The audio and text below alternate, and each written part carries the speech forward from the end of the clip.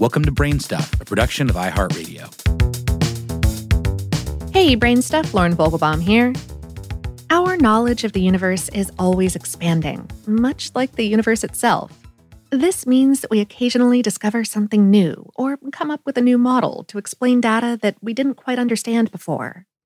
One such astronomical phenomena is the magnetar, a type of powerful neutron star, the existence of which was first proposed in 1979. That year, astronomers suggested that certain blasts of gamma and X-ray radiation and radio pulses might be explained by stars with exceptionally powerful magnetic fields. Since then, astronomers have identified dozens of such magnetars in and around the Milky Way.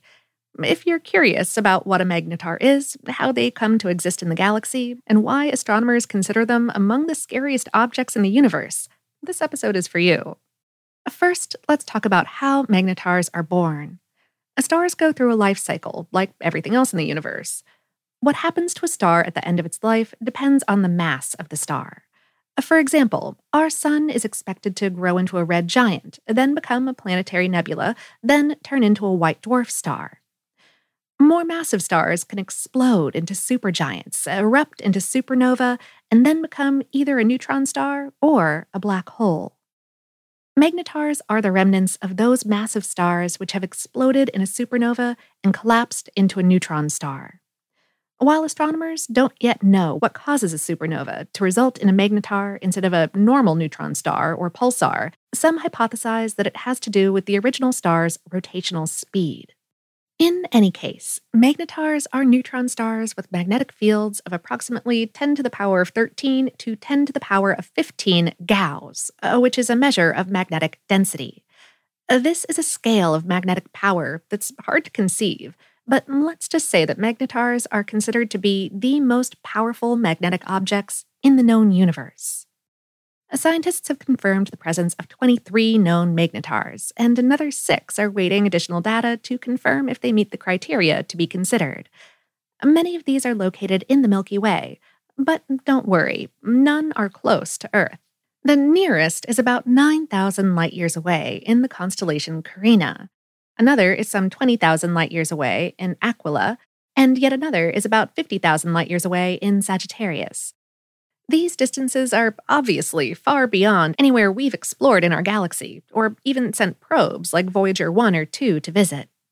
While the stellar life cycle that leads to a magnetar can take millions or billions of years, magnetars themselves have a relatively short cosmic life. The magnetic field of a magnetar begins to decay after roughly 10,000 years. This means that the magnetars that we see in our galaxy today are just a few of the many magnetars that have ever existed. Scientists estimate that there may be as many 30 million inactive magnetars in the Milky Way alone. Okay, but how do magnetars compare with the power of black holes? Black holes are also certainly not the kind of thing we'd want close to Earth. For the article this episode is based on, How Stuff Works spoke via email with Phil Plait, the astronomer who shares his insights under the moniker Bad Astronomer.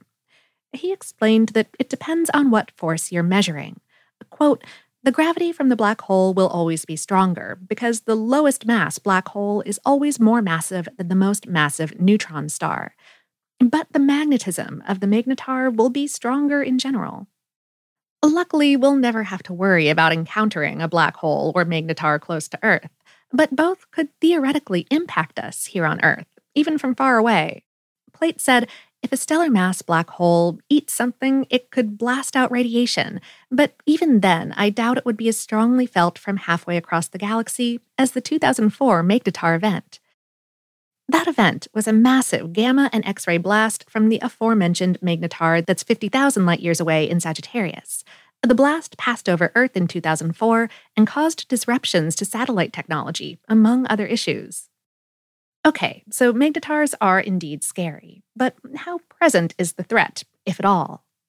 Plait said, "I am worried about magnetars, given what happened in 2004.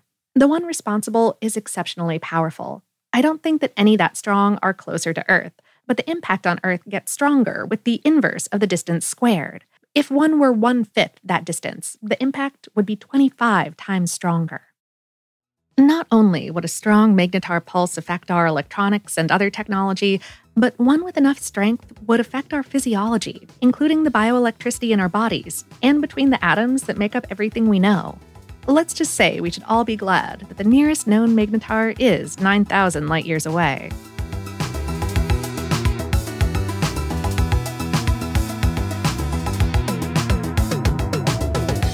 Today's episode is based on the article, Why Are Magnetars So Scary? On HowStuffWorks.com, written by Valerie Steemack.